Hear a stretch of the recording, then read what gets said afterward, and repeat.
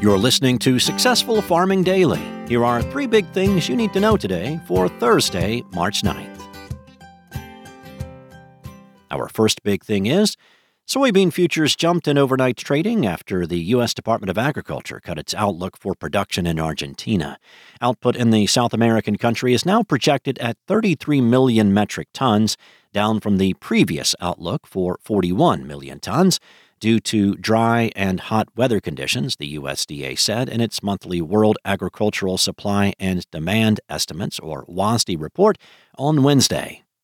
Analysts polled by Reuters were expecting the USDA to project production of 36.7 million metric tons. Much of Argentina, the world's largest exporter of soy meal and soy oil, was hit by what is reportedly the worst drought in 6 decades, according to the Rosario Grains Exchange. CREA, a consortium of agricultural companies in the country, said earlier this week that losses could amount to more than $20 billion due to the drought. Production in Brazil, however, is still seen at a record 153 million metric tons by the USDA. Global output is now forecast at 375.2 million metric tons, down from the February forecast for 383 million tons, the agency said. Ending stockpiles worldwide at the end of the 2022-2023 marketing year on August 31st are projected at 100 million metric tons, down from 102 million a month earlier. Corn futures also were higher overnight after the USDA cut its outlook for production of the grain in Argentina, the world's third biggest exporter of the grain behind only Brazil and the U.S. Output in the South American nation is now forecast at 40 million metric tons, down from the February projection of 47 million tons. Analysts were expecting the USDA to peg production at 43.4 million tons. Soybean futures for May delivery jumped 9.25 cents to $15.27 a bushel overnight on the Chicago Board of Trade. Soybean meal was up $6.30 to $492 a short ton, and soy oil added 0.44 of a cent to 59.52 cents a pound. Corn futures were up 3.25 cents to $6.2875 a bushel. Wheat futures for May delivery were down 0.25 cent to $6.8725 a bushel, while Kansas City futures rose 0.25 cent to $8.50 a bushel.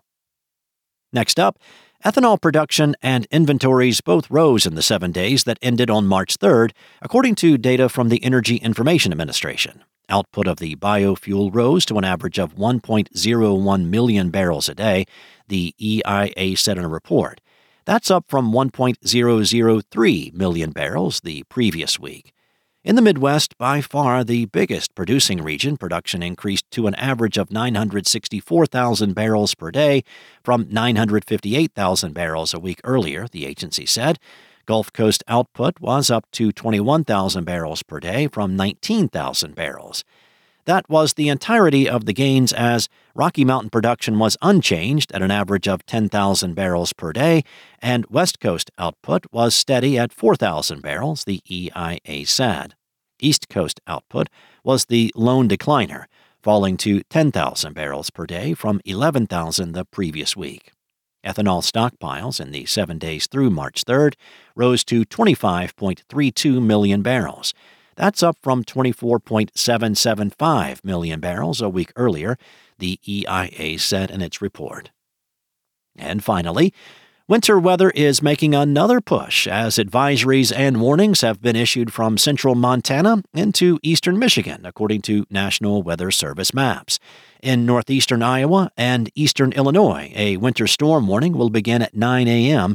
and last through 3 a.m. tomorrow, the National Weather Service said in a report early this morning. From 4 to 7 inches of snow is expected, creating slippery and slushy driving conditions. The snow is forecast to be wet and heavy, the agency said. A winter weather advisory will begin at 7 p.m. in southern Michigan and counties in northern Indiana, where 3 to 5 inches of snow are expected. A period of snowfall will begin early tonight and end early Friday afternoon, the National Weather Service said. The heaviest snowfall rates of a half inch to an inch per hour are expected to occur during the morning commute, which would lead to reduced visibility and snow-covered roads. Snowfall will taper off in the early afternoon. Thanks for listening. Follow more news on agriculture.com.